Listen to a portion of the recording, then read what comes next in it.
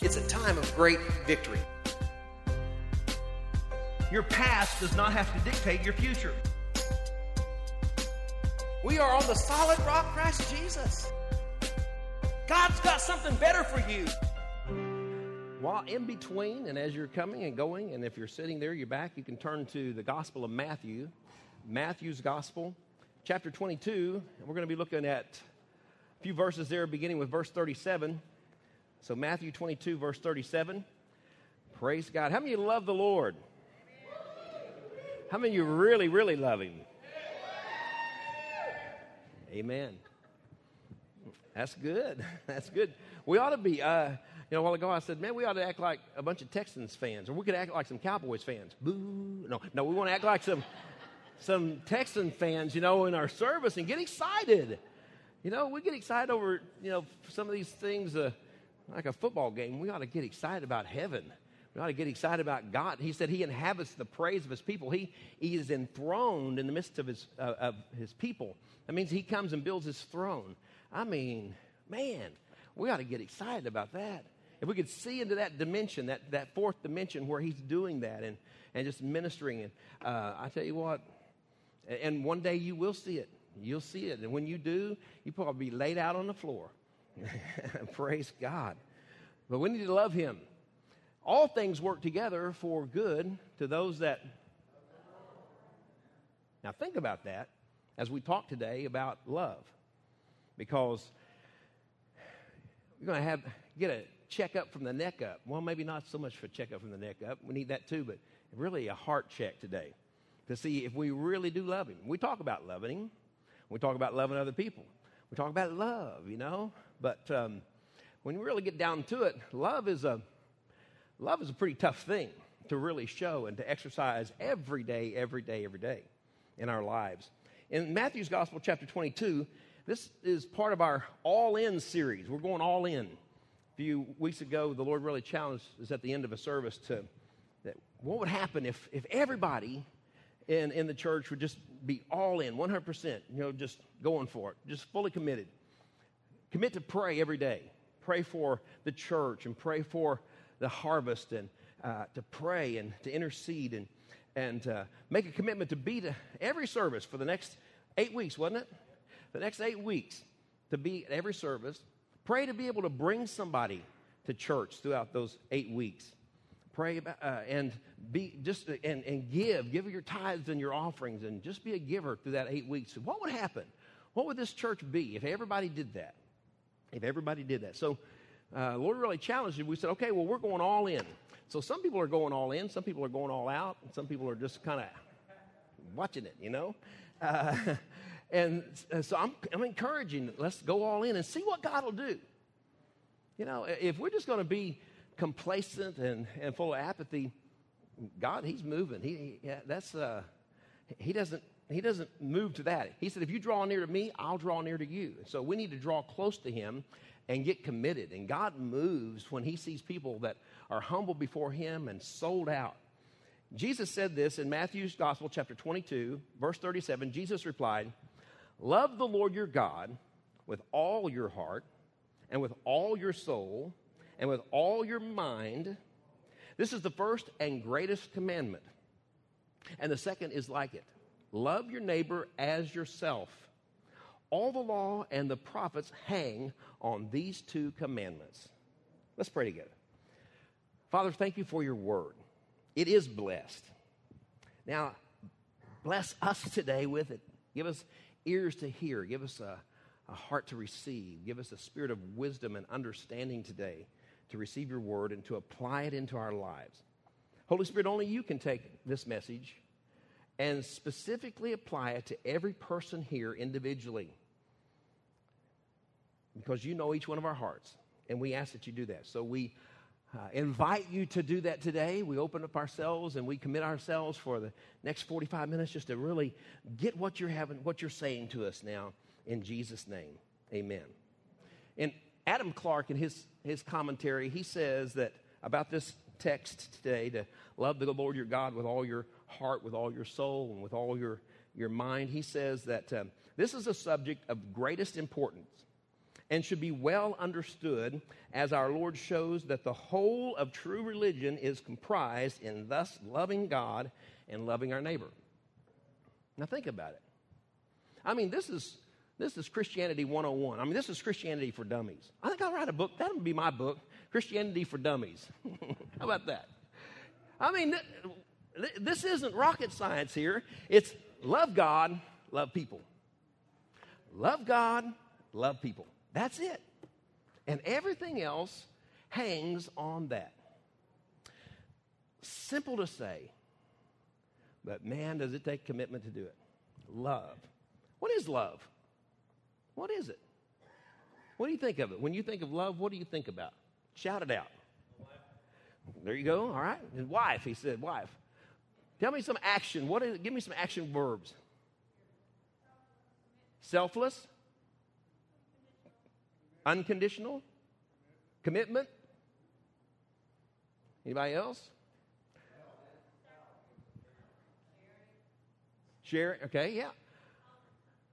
I didn't. Tolerance. Whoa.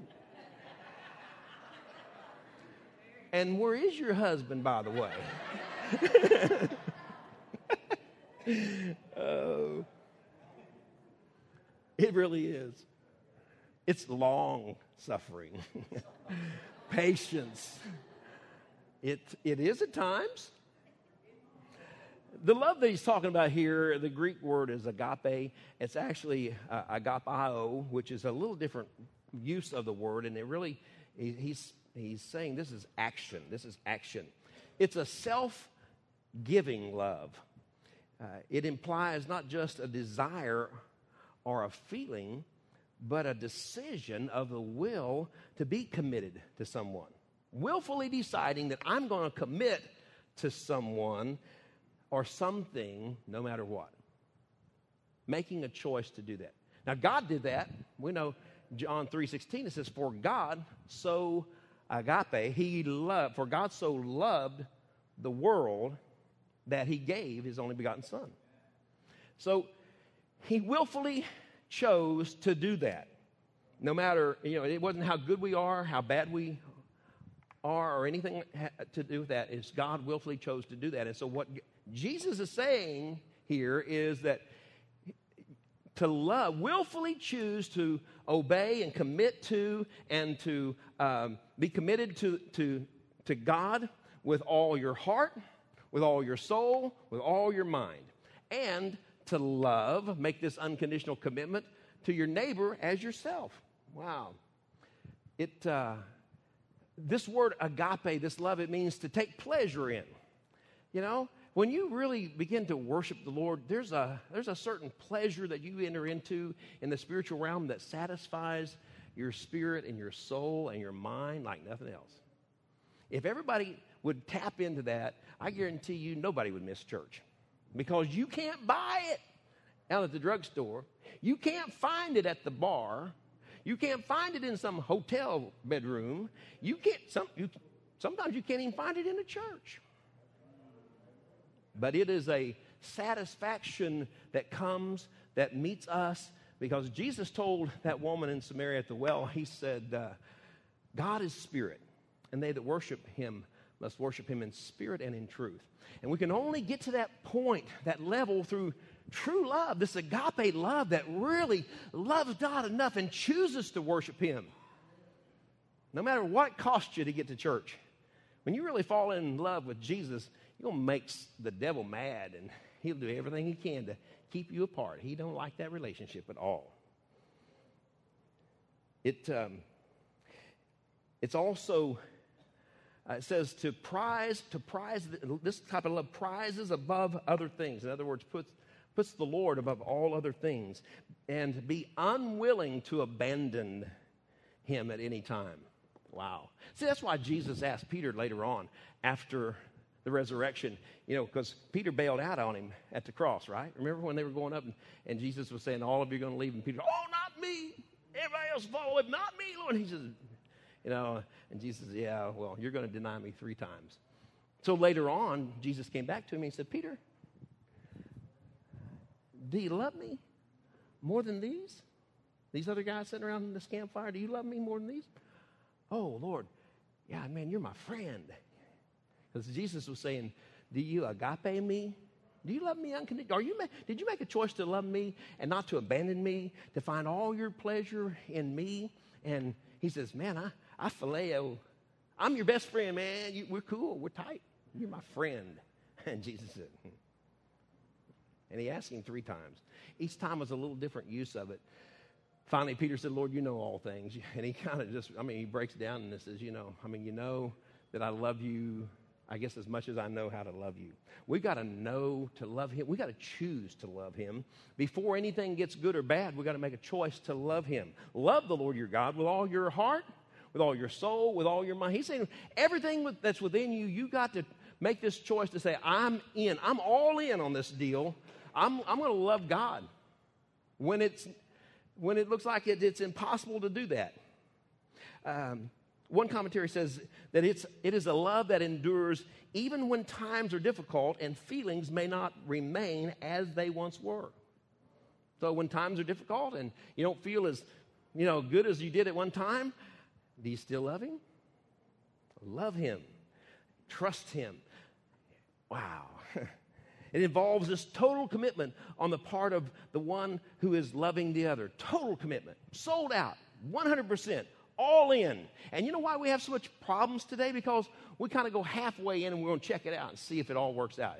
Because we have this attitude today is, what's in it for me? And when we discover what's in it for me, if there's enough in it for me, then I might, give a little bit more. And I'm sorry, people, if you don't think that that's right. That's right. That's how we approach things. And that's how we approach God is we come and we'll receive him, but we're kind of waiting to see, okay, now what's in it for me? What's God going to do for me? And I'm sorry, but that's not love. I told you they'd act like that, God. I knew it. Boy, I wouldn't. So remember that scripture I said in Romans 8:28? What did that say? All things work together for who? Okay, all right. I just want to make sure we're still remembering that. When all things begin to break loose, see, that's a test of your love. Because it's not so fun then. It's not so mushy. It's not so warm and fuzzy at that particular time. What Jesus is saying is you got to commit everything to God. I lost them there too. I knew that was going to happen. Well, amen, walls. Y'all can shout out. Commit everything to God.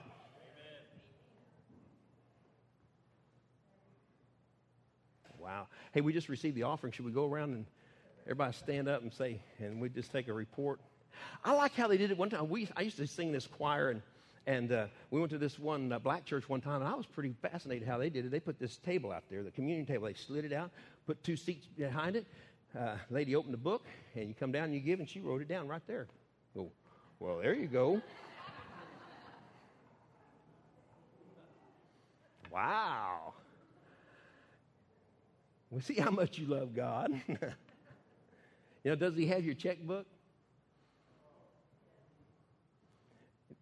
Now it's getting real quiet. See, because we know that Jesus says where your treasure is, there your heart is also, right? So we got to love him with all of our heart. Mm-hmm. See, and God's, he kind of sits back and says, you're the one that's got to make the decision to love me. I've already expressed my love to you. I gave you everything that I had. I gave my only son. And he gave everything he had for you. So we've already thrown all in. We're all in. Didn't hold anything back. All in. Now he says, if you draw close to me, draw near to me, I'll draw near to you. Because he's already made a move. Now then, it's our time to decide if we're going to go all in. Now, it's getting a little uncomfortable now, isn't it? Most time if you preach a sermon on love, that's going to be soft and easy. Ain't going to be not going to be too tough or anything like that. I think I smell a little hide burning already in here.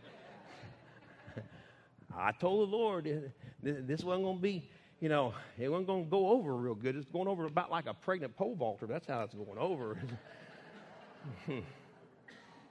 Love the Lord with all your heart, all your soul, with all your mind.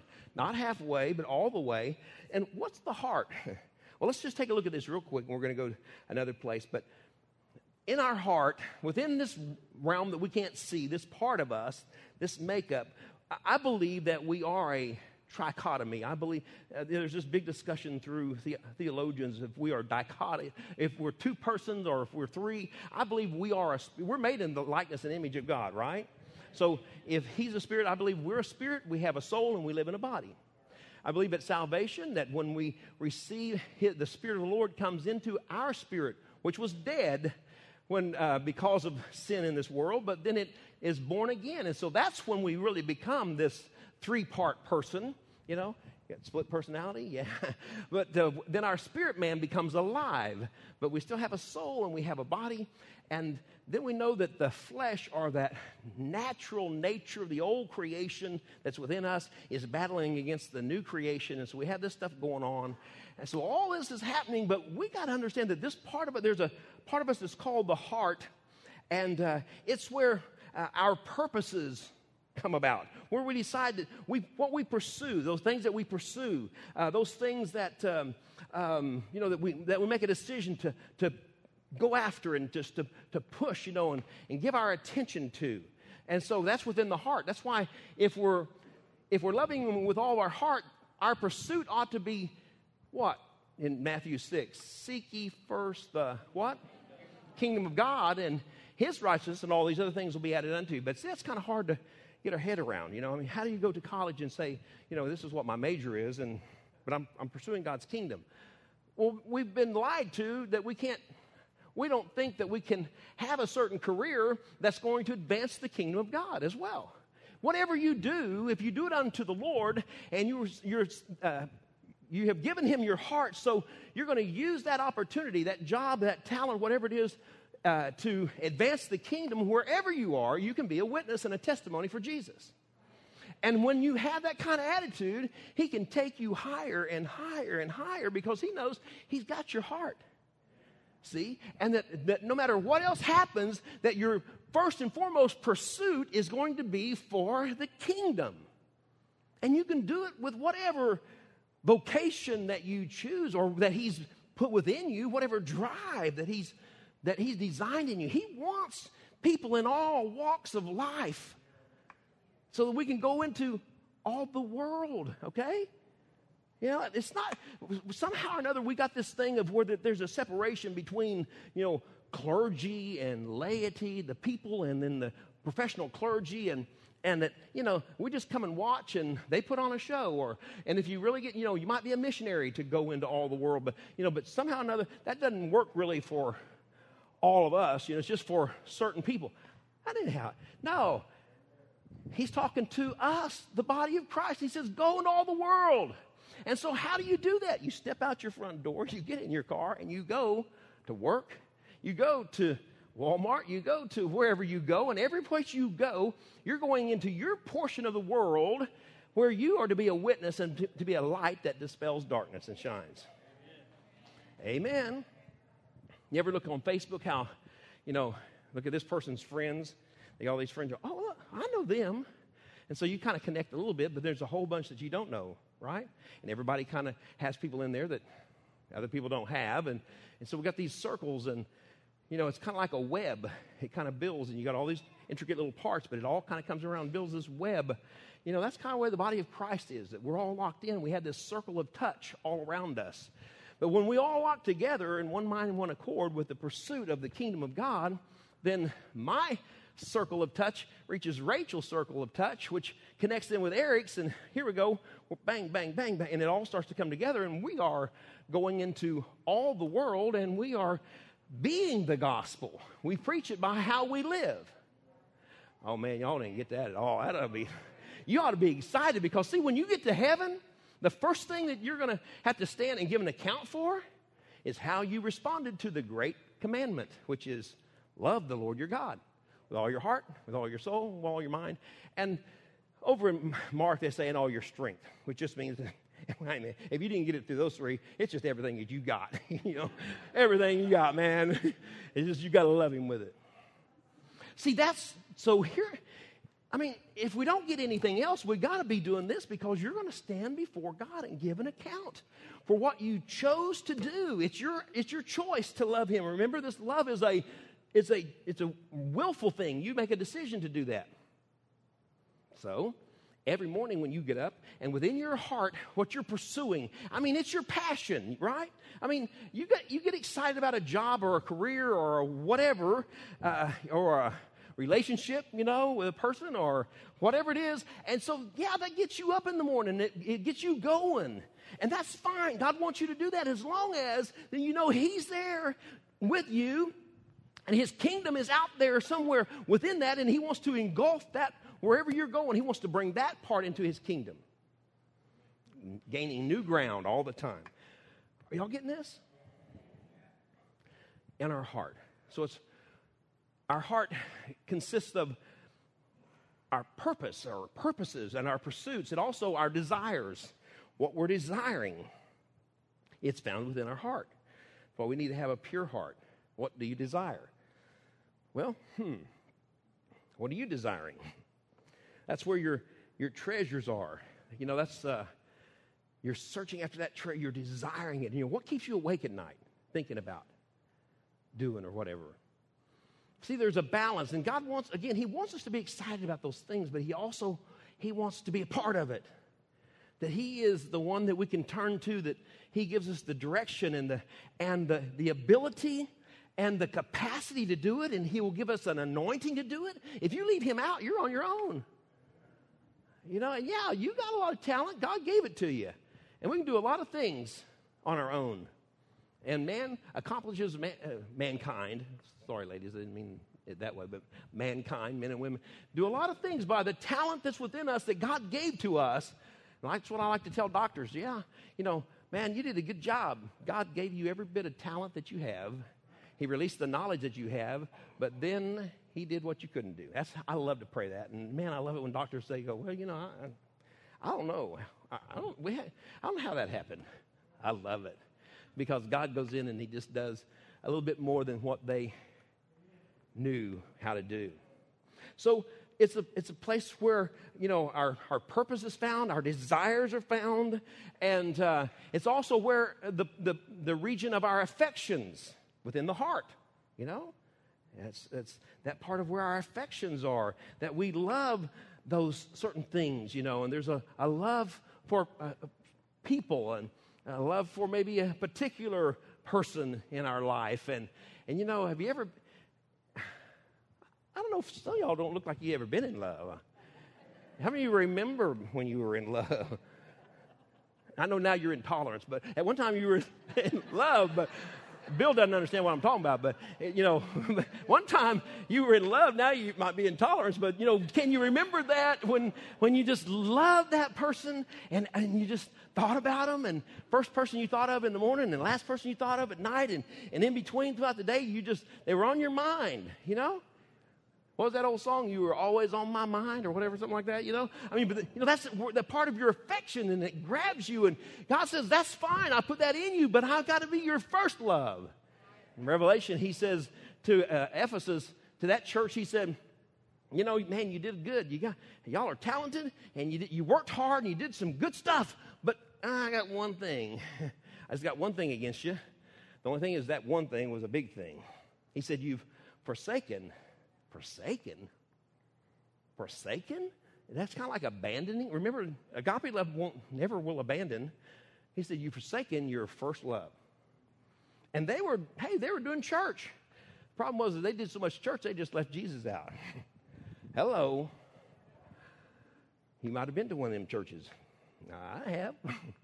He says, you've forsaken your first love.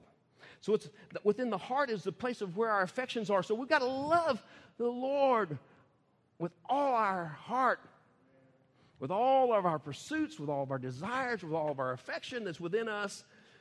And, we've got to love the things that God loves. Amen.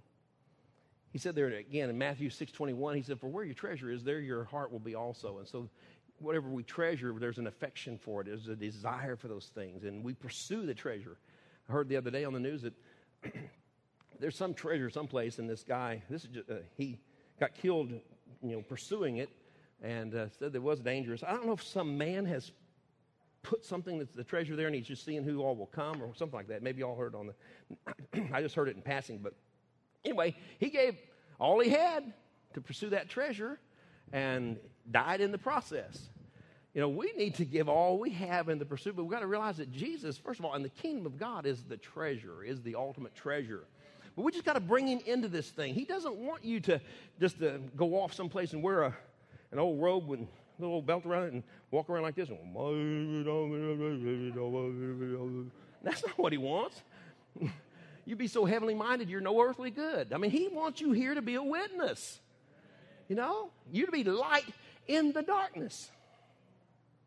Now, I know some of y'all are so spiritual, you don't think you've seen darkness for a while, but you need to go blow some darkness up. You need to get some light in there. And that don't mean with a 13-pound Schofield Bible slapping people around. It means the glory, the joy of the Lord, and let your good light shine, that people want it. Whoa, what you got? Man, I want some of that. Where did you get it? I'll show you. Man, come on. I'll show you who my dealer is. Come on in and introduce him to me. I'm dealing this stuff out, man. I tell you what, I'm hooked on it. I got a Bible stuffed by my nightstand. In case in the middle of the night, I gotta have a.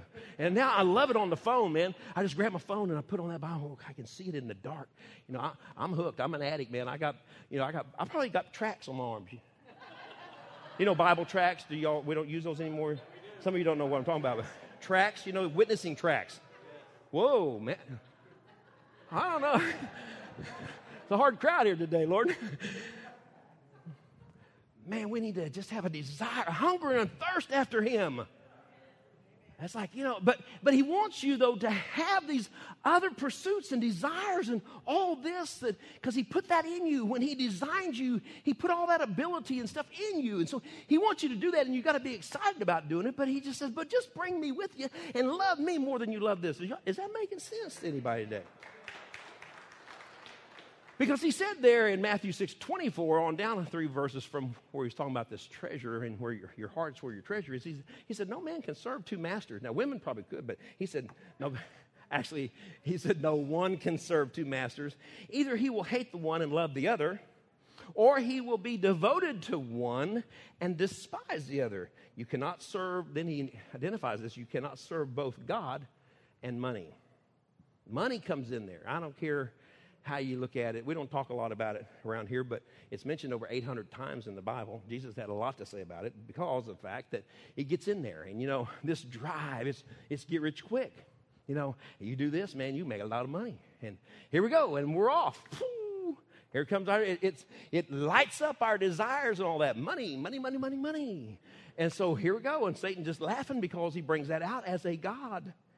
Because Paul said the love of money is the root of. You thought money was the root of all evil, but it's not. It's the love of money. It's putting the love that you should have for God over here on this thing, because money's just amoral. In other words, it don't matter. I mean, it just depends on whose hands it's in, right?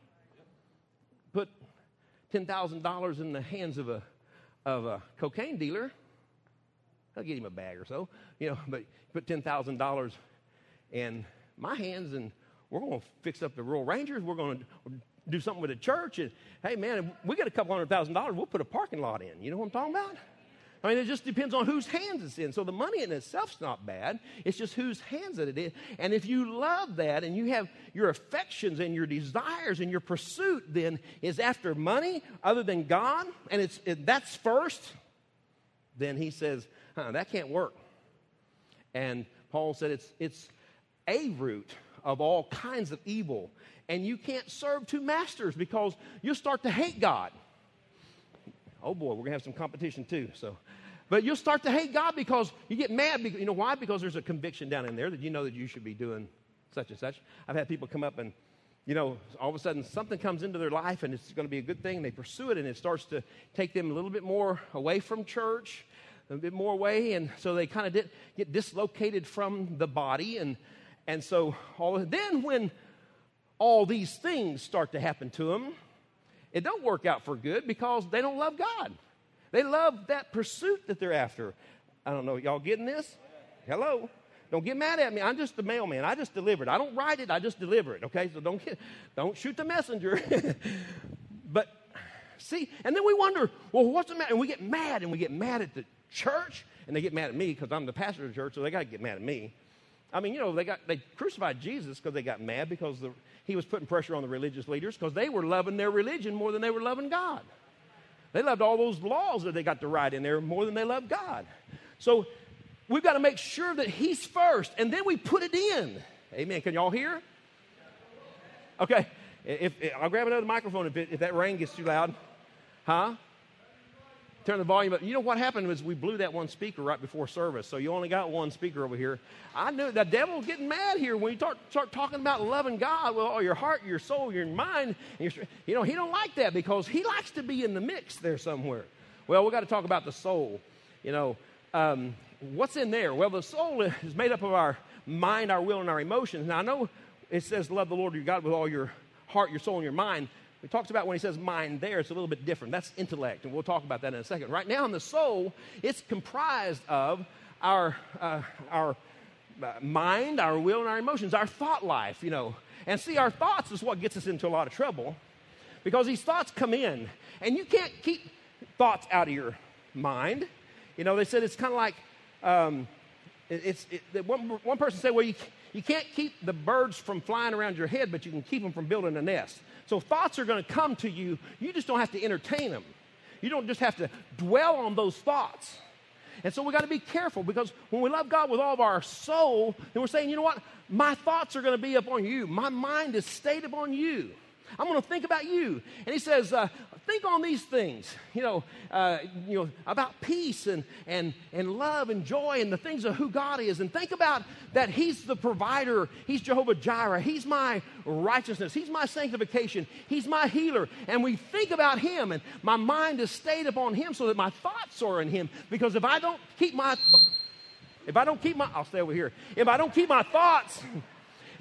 thoughts on him, then my thoughts will get over here and start to attach to some of these other things and start to draw me aside. So I got to love him. I got to choose to love him and to think about him. I'm going to think about him instead of thinking about these other things. People get discouraged and they get depressed and pulled down because their thoughts are pulling them down, and they don't trust God enough to think about him and to trust him. They start thinking, oh no, this is going to happen. Worry is just the opposite of prayer. Praying is you're meditating upon the Lord and upon his word and what he says. Worry is just you're thinking about all the bad things that's going to come, the false, right? And fear then comes in, and fear is just the opposite of faith. Fear is false evidences appearing real. Spell it out there, right? Okay? So we got to be careful. So we got to love him with all of our soul. We got to give him all that's within us. We're going to praise him. Amen. So love him with our soul is our thoughts and our will, that we choose that we're going to worship him. We choose that we're going to love him. We choose that which is good. When we look at the Word and we see the principles in the Word, we make a decision, a willful decision to choose that that's what we're going to do. When you're loving him with all your mind, y'all cold? Some of you are, some of you aren't. Okay. That's good. That means that it must be just perfect. When you love him with all your mind, as in intellect, you make a decision to put your intellect, your thought, your reasonings, and your study into the principles of God, and you realize that there's a Christian worldview. There's many worldviews out there. And people study philosophy, they study all these other things, and they develop a certain worldview, how they see the world and how it works. We need to have a Christian worldview and say that we know that God's Word says this, that way, then therefore this has to happen. And when I make a decision or I'm thinking about something and I'm reasoning on it, what is going to happen, I'm going to base that upon the Word of God, not upon some theory or some philosophy over here. Is that making sense? So I've got to commit myself that I'm going to let God, I'm going to love him, and I'm going to commit this part of myself, my intellect, my mind that's going to be studying. I'm going to keep it on his word, upon his principles, so that he's first there, and I'm going to base everything upon that. our mind also has our character in it. You know, that our character is who we develop, who we become. As you begin to read the Word and you begin to see God through His Word being exposed, it begins to develop character in you. The fruit of the Spirit, love, joy, peace, patience, kindness, goodness, faithfulness, gentleness, self-control, it becomes part of us that develops our character. One of the big problems that we have about love is that we get messed up with gifts. We'll turn to 1 Corinthians chapter 13. You can go ahead and turn there. We'll maybe get down to it here in a minute. But, you know, the problem there is that you might have all kinds of gifts and talents, but you don't have no character. Did you know your gift can take you to a place where your character can't handle it? You don't believe me? Just look at these stars that they go all kinds of fame and all this money and everything, and they got a gift, they got a talent that got them there, but they ain't got an ounce of character, and they blow it. What was her name? Lindsay. Then there's a whole bunch of people that's blown it, right? Get all kinds, you know, their gift takes them to a certain point, but they don't have any character to sustain them. People, we got to be careful because, you know, in church, we start to, we think we got this gift and that, and we're just going to jump out there and we're going to do something, but then we don't have a character to back it up. That ain't love. And people can spot that real quick, and that's when they start to back off. That's when they see the falseness to it. It's just all us, none of God. I want you to turn to 1 Corinthians chapter 13. Let's look at some of these verses here. Again, thinking on this, like he says that you got to love the Lord your God with all your heart, with all your soul, and with all your mind, and love your neighbor as yourself. So who's your neighbor? If you love yourself and you're supposed to love your neighbor as yourself, that means you're going to feed your neighbor, right? You love yourself, you make sure you have that you stay warm at night. You got some, you know, food, shelter, clothing. That's pretty much the basics, right? I mean, just think about it. So, I mean, we're supposed to be concerned about our neighbor. Jesus told that parable about the Good Samaritan who was the outcast. You know, the Jews wouldn't even walk by them. They go, 70 miles out of the way just not to even come in contact with him. And he says, and here's a guy that came over and he did good to the person that was laying there that needed help. You know, religion walked on by, but here came someone that says, that's my neighbor. And he went to him. And that's what we're supposed to do. We got to see a need and meet it. Find a hurt and heal it. Yeah, that's a standing ovation. Woo! Woo! See, if you just praise him enough, it just goes away. I love it. Hallelujah. We get some money, we're going to put those sound things through here, and it's going to trap that from up above too. All right, so 1 Corinthians chapter 13, verse 1, it says, if I speak in the tongues of men and of angels, but have not love, I'm a resounding gong or a clanging cymbal. And if I have the gift of prophecy and can fathom all mysteries and all knowledge, and if I have faith that can move mountains, but have not love, I'm nothing. If I give all I possess to the poor and surrender my body to the flames, but have not love, I gain nothing. Wow. Now, you know, what's the purpose of 1 Corinthians chapter 13? I'm sorry, I keep forgetting. The purpose of 1 Corinthians 13 is because it comes right after 1 Corinthians chapter 12. Now, if you know the book, 1 Corinthians chapter 12, talks about the body of Christ, the unity and oneness of the body, and then it talks about the manifestation gifts. Word of wisdom, word of knowledge, discerning of spirits, tongues, interpretations of tongues, prophecy, faith, miracles. You know, that's, you know, these gifts, the manifestation gifts of the Spirit. It shows the very abilities of Christ. And so people get all excited about that kind of stuff, right? Sure they do. The problem is that if you don't have any character, like he said, it don't profit anything.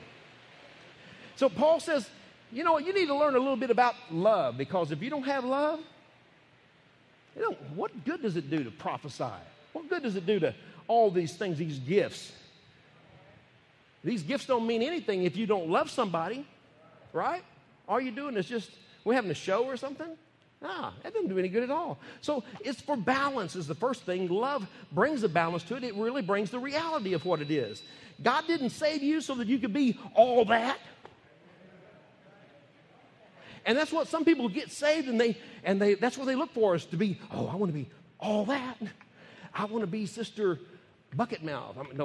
Sister Prophecy, Brother Bellyache. Brother he's got discerning of spirits.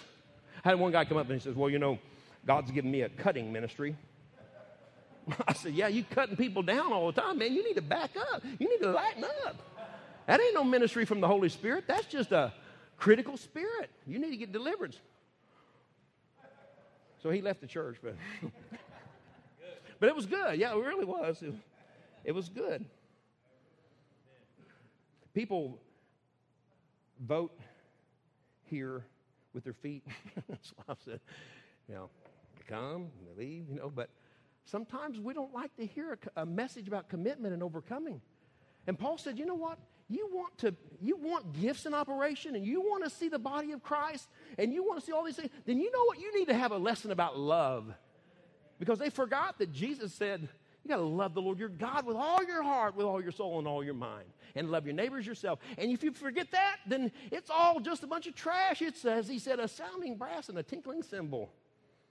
So Paul, he starts out there in verse 1 there of 1 Corinthians. He says, if I speak in the tongues of men and angels, I'm speaking in heavenly language here that the angels are hearing. And he says, but I have not love. I'm only a resounding gong and a clanging cymbal.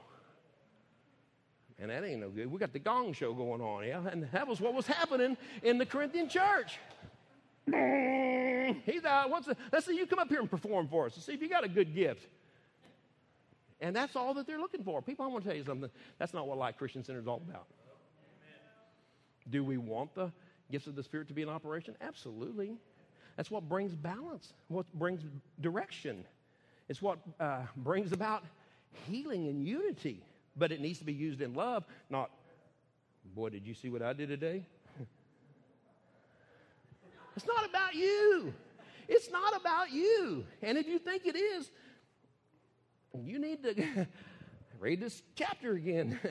It's not about you. And, carnal people, when I say carnal people, do we understand what I'm talking about? In other words, fleshly, so self-centered people, they can't handle gifts. Because it's not about God. I heard one lady one time, she was like, starts prophesying.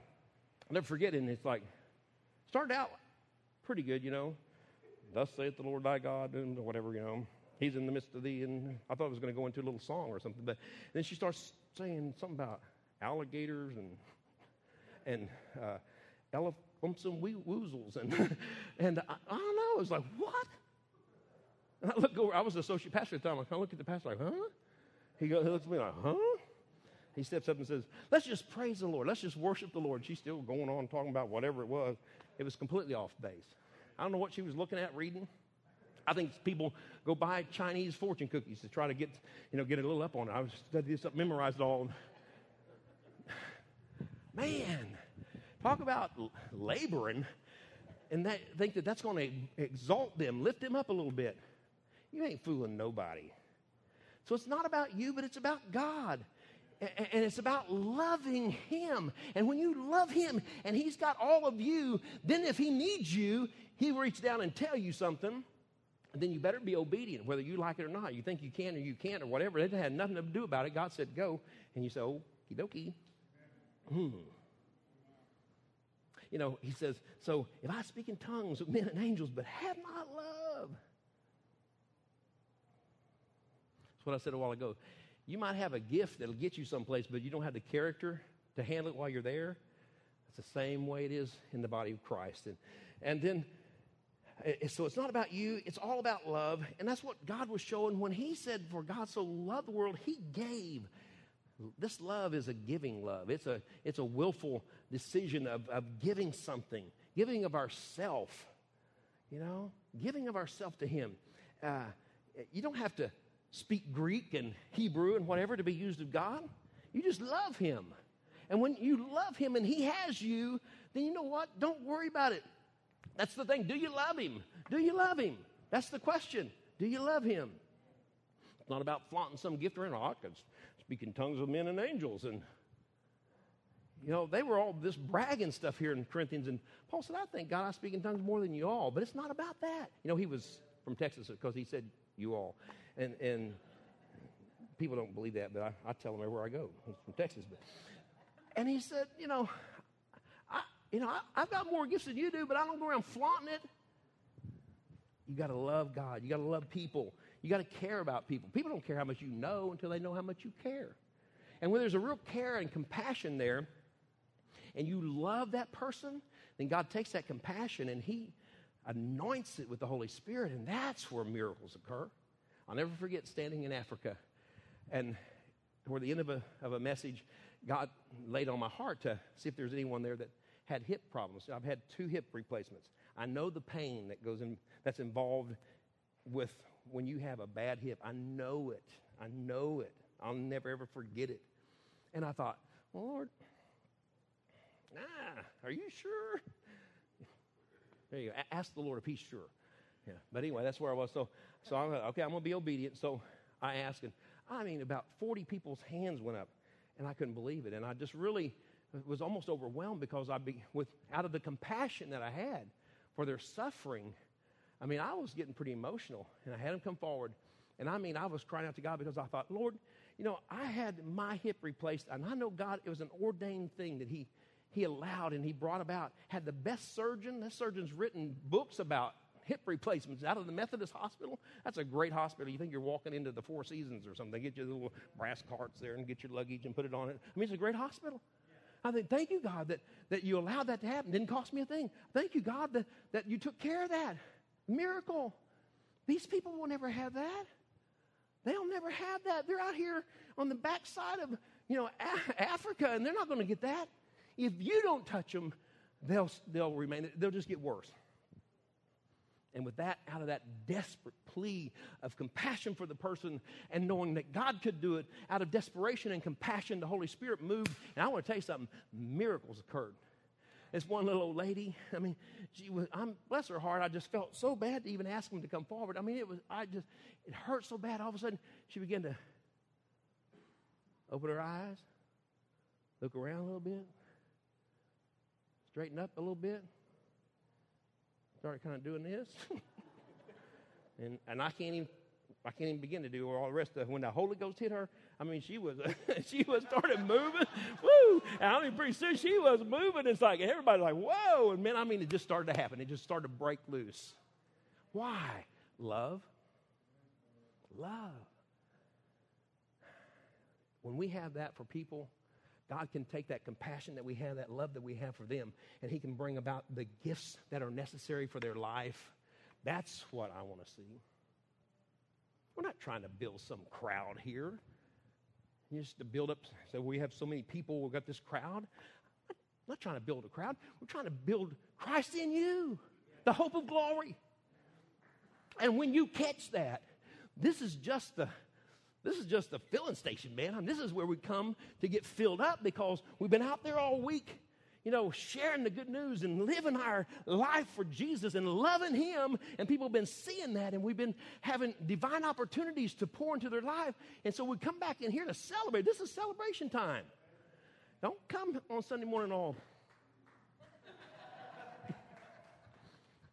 We'll lay hands on you, and it might not be for prayer, but I'm just serious. But do you care? He says it doesn't do any good. It don't matter what your gift is. If you don't have love, you're a sounding brass and a tinkling cymbal. So he goes on down here and he goes into this next thing. He says, and if I speak in the tongues of men and angels, but have not love, he said, I'm only a resounding brass and a tinkling cymbal. Verse 2 there, he says, if I have the gift of prophecy and can fathom all mysteries and all knowledge. Whoa, what?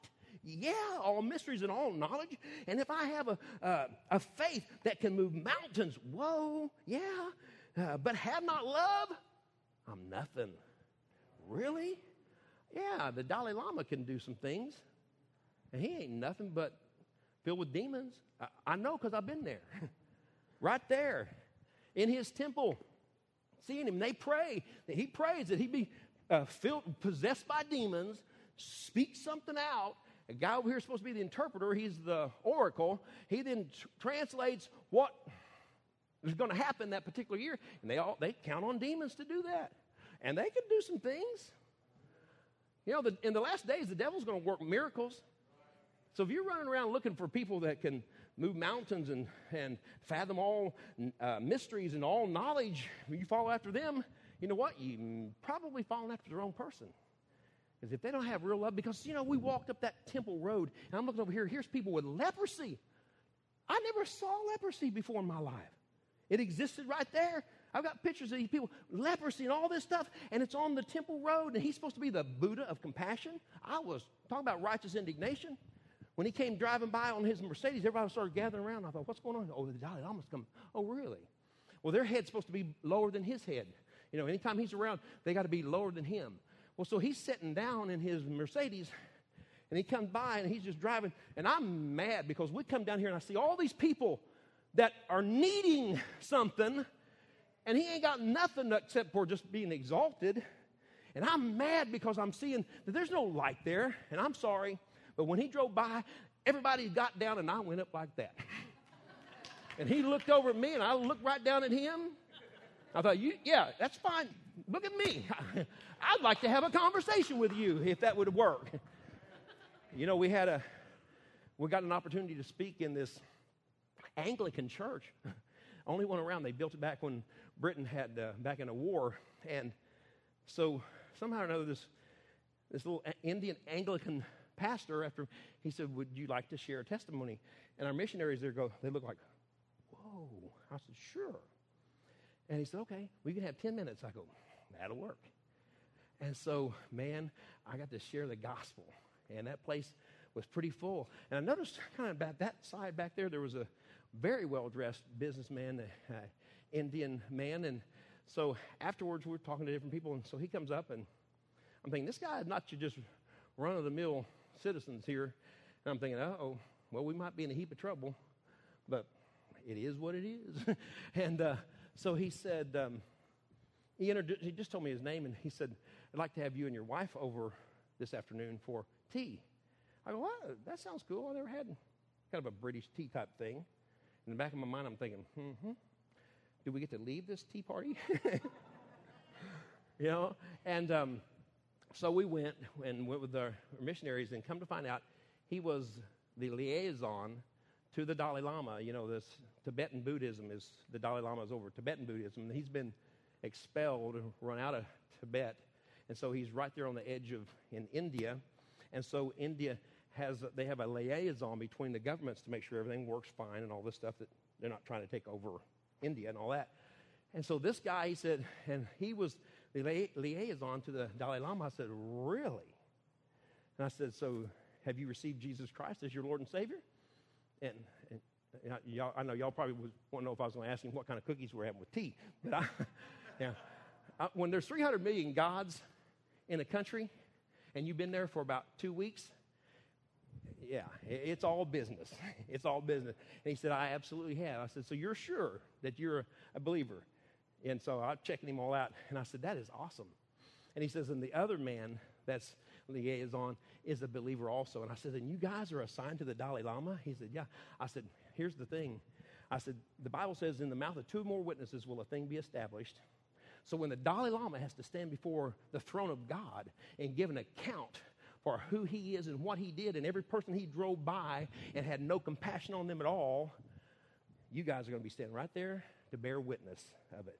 I want to tell you something. All that stuff, all that religion, and all the religions of the world, they don't do any good. They're just absolutely nothing. It's dead because there's no real love there, and there's no real God there. See, Jesus walked by those people, and he set them free. He went to them, and he prayed for them and set them free. Praise God. People, I want to tell you something. We're coming into this age of where we've got to be loving God with all of our heart, with all of our soul, with all of our mind. I mean, we got to understand this. It's so simple, but it's so deep when we get into it that there's no alternatives left, and we're sold out. Like I said, you don't have to speak Greek or Hebrew. You don't have to know this doctrine or whatever. Just love God with everything. Go all in. Go all in. And when you go all in, he's going to come all in, and he'll supply whatever you need. He'll take care of that at that particular time for witnessing. You want to see miracles? See people turn from depression to the point of suicide, marriages falling apart, no job, just stuff that we're living in. See those things turned around? Wow. Man, I love it. People come in, we're praying for them to get work. I got a job. Wow, yes. I mean, I've had to pray for work before. That's cool. That's neat. That's what we need to be involved in. Hallelujah. So he says here, you can have all these gifts. You can have all this knowledge. And he says, and it's nothing. Absolutely nothing. And so, we're out here trying to think. It's not about playing church. It's about being sold out to God. It's about being all in. We need to get back down here to the basics and just kind of start to work from there and let God build all this stuff into us. Are we getting any of that? That's what we need to do. We get our eye over here on this ministry and that ministry and what they're doing and all this stuff that they're doing. It's like, wait a minute. The Bible says, looking unto Jesus, the author and the finisher of our faith. For the joy set before him, he endured the cross, despised his shame, and he's now set down at the right hand of the Father. In other words, he had enough love for us that he chose to take that position, so he endured the cross. And all that he went through, the agony that he went through in dying, sharing our pain, he was wounded for our transgressions, bruised for our iniquities. By his stripes we're healed, and he endured all that because of the joy. And what was the joy? The love for me and you and you and you and every one of us. That love will take you to the depths. And you know what? And God says, hey, I got a place right here by my throne for you too. Hallelujah. Father, just help us today. Help us to grab this today. That it's not all about these gifts. The gifts are going to come. Signs follow those that believe. Help us get our eyes off of all this stuff and get our eyes back on you. Father, where that scripture says, I give all that I possess to the poor and surrender my body to the flames. But if I have not love, I gain nothing. There's people doing the right things for the wrong reasons. Those are the right things to do, but it's for the wrong reasons. Lord Jesus, I remember you telling the story of where you said that there in heaven that these men came up before the throne and to be judged, and they were to depart and go off into eternal darkness and damnation. And they said, Lord, we cast out devils in thy name. And you said, depart from me, you workers of iniquity. I never knew you. Never. Help us not to get our eyes on the workings and on iniquity, which is self-willfulness, and get our eyes back on you. It's not about doing. It's about being in Christ and being heirs and joint heirs with Jesus Christ, loving you, God, and allowing you to work through us. The apostles weren't nothing.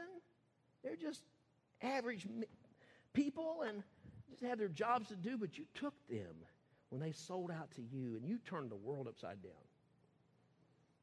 Father, touch our hearts today. Touch our hearts today.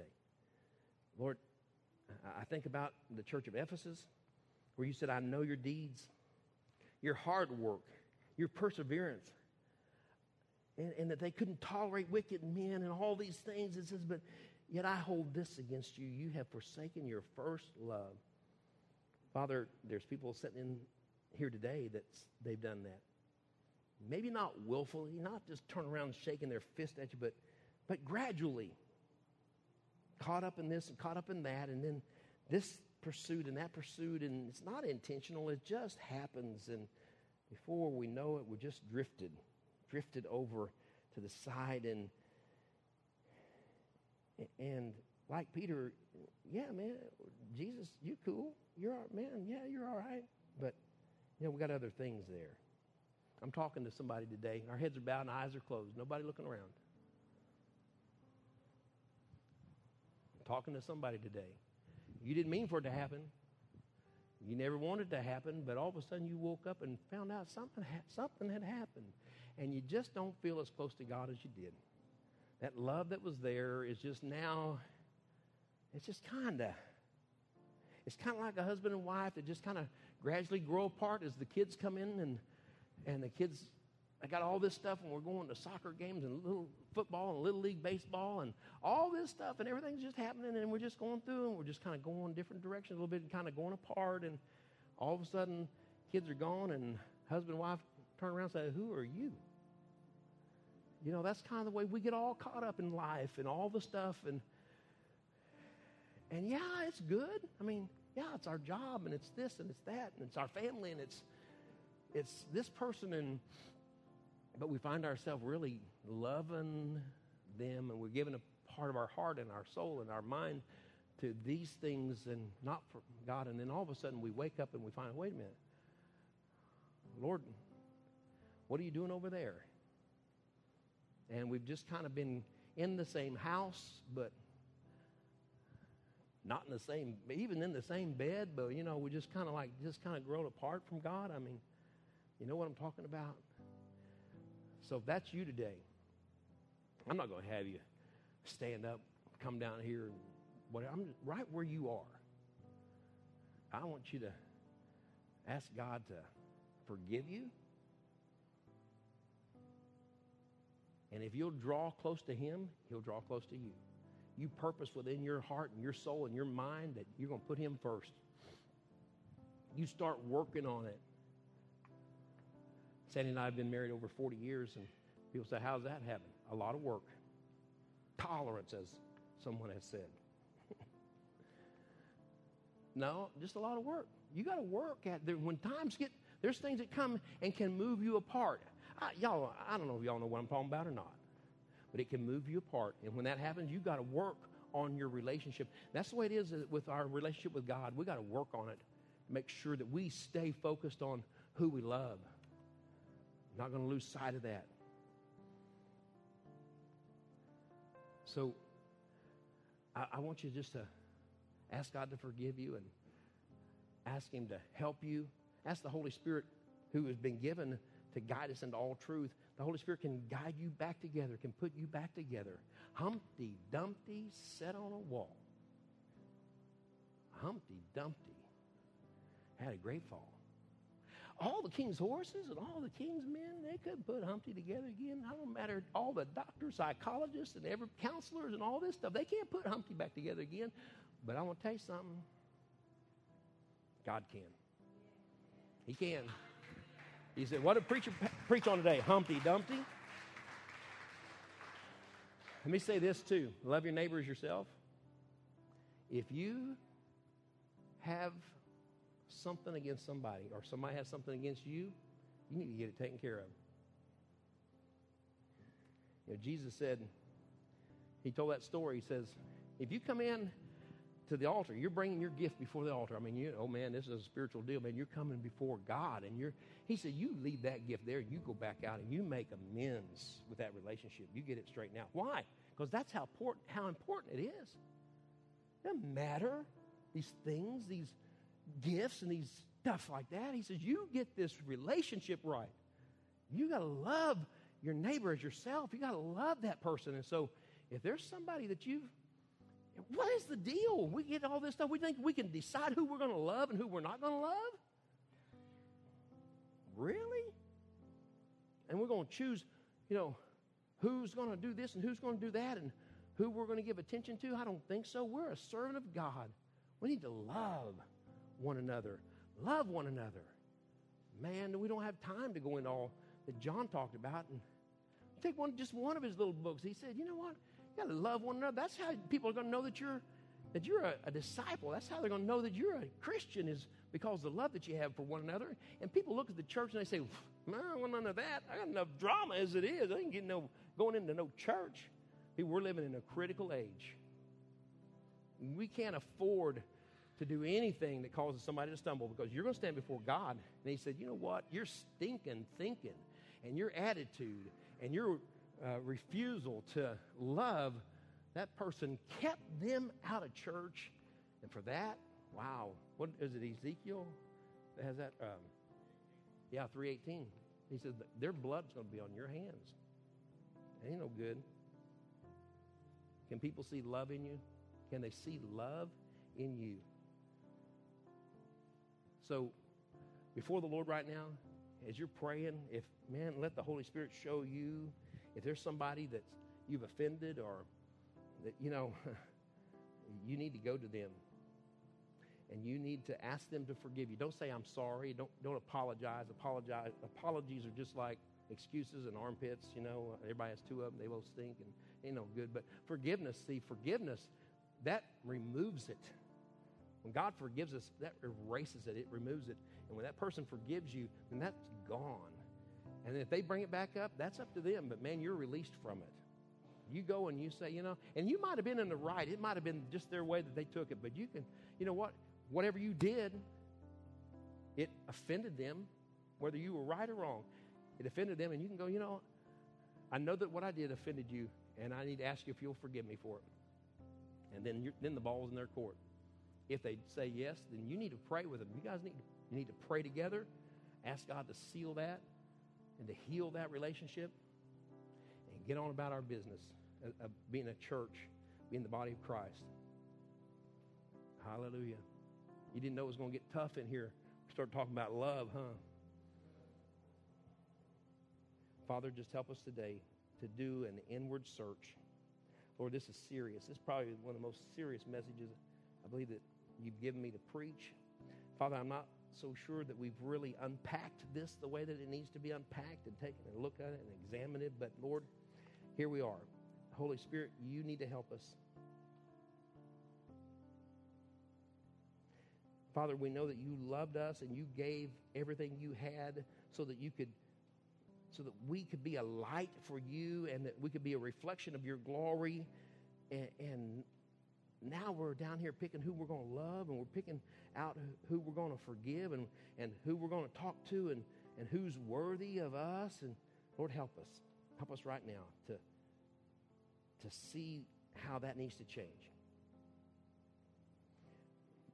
Lord, I believe you're looking for a blood-bought church of the living God who will walk the walk and talk the talk and show forth the love of Jesus. Lord, do you want us to walk like Jesus, talk like Jesus, live like Jesus? Hallelujah. Lord, just help us. Help us, Father. Lord, help us to realize you said love is patient. It has the capacity to tolerate delay and long-suffering. Love's kind. It's willing to help and assist and be considerate. Love does not envy. Not resentful when somebody else is being blessed or wanting their stuff and jealous of that. Not boastful, not proud, not rude, not self-seeking, not easily angered. No record of wrongs being held back. Lord, this is the kind of love that always protects, always trusts, always hopes, always perseveres. You said it never fails. Lord, we've got to work on that. So we're before you today and ask that you help us. So with our heads bowed and before the Lord, how you doing on loving the Lord entirely, completely?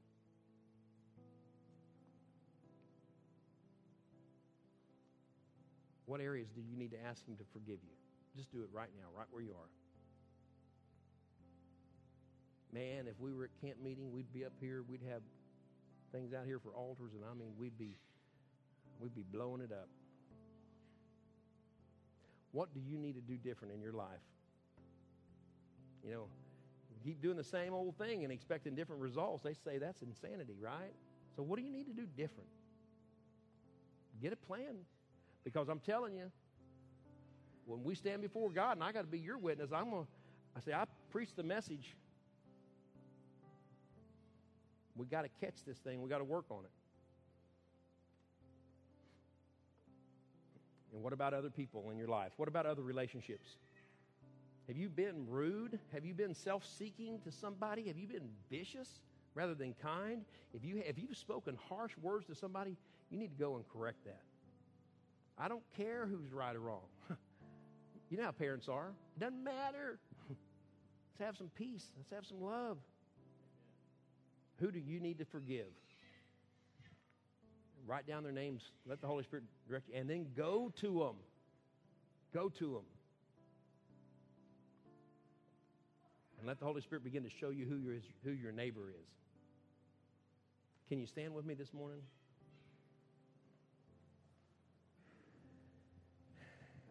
If you know that you know that you know, no doubt in your mind, no doubt in your heart, no doubt in your soul, that the Lord, Jesus Christ, is your Savior. He died for you. And He rose from the dead. And He promises that our debt is paid and we're going to live together with Him. If you know that and you know you're a child of God, and that if you walked out those doors and something happened and you dropped over dead, or you dropped over dead here before we walked out those doors, that you know that the next thing that you're going to see is heaven. If you're sure of that, just raise your hand and say, I'm a child of God and I'm not ashamed to acknowledge Him. Amen. Amen. You drop your hands. Let's bow our heads again. If you couldn't raise your hand just then and you're not sure, you had some question marks, right now while nobody's looking around, just say, Pastor, will you pray for me? Because I'm not real sure, but I want to know. I'm not going to ask you to come forward. I'm not going to ask you to do anything other than just raise your hand right now. If you're not sure, right where you are, just raise your hand and say, Pastor, I couldn't raise my hand a while ago, but will you pray for me? Because I want to have that assurance. I want to know that I'm a child of God. Anybody here? Just raise your hand. Anybody here? How many, when nobody's looking around, just between you and God, that you'd be honest enough and you take an honest look at yourself and say, you know what? Father, I'm sorry. I've walked away from you. I've kind of drifted away. Nobody's looking. Just raise your hand to the Lord and say, Father, will you forgive me? I'm coming back. I'm coming back. I'm coming back.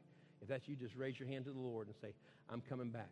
If your walk is not as tight, if your walk of love with the Lord is not where it should be, man, I tell you what, I want to be closer to Him. I want to be closer to Him. Wow. Go home and read Philippians chapter 3 and see what Paul talks about. Amen. Can you take the hand of the person next to you today, and let's just pray one for another, and we're going to get you out of here. See, I just was waiting for the rain to stop. So now then it's all stopped. We pray over you, and you can go out. Gabe and those guys started it, singing that song about rain. There's power in the words. It says there's power in the tongue, life and death. Well, they brought the rain down. Amen. Let's pray together. You joining hands? Feel that hand in your hand? That means you're not alone. You're part of the body of Christ. You can run, but you can't hide. You are loved. God loves you. We love you. I pray every day that we're going to have a love fest.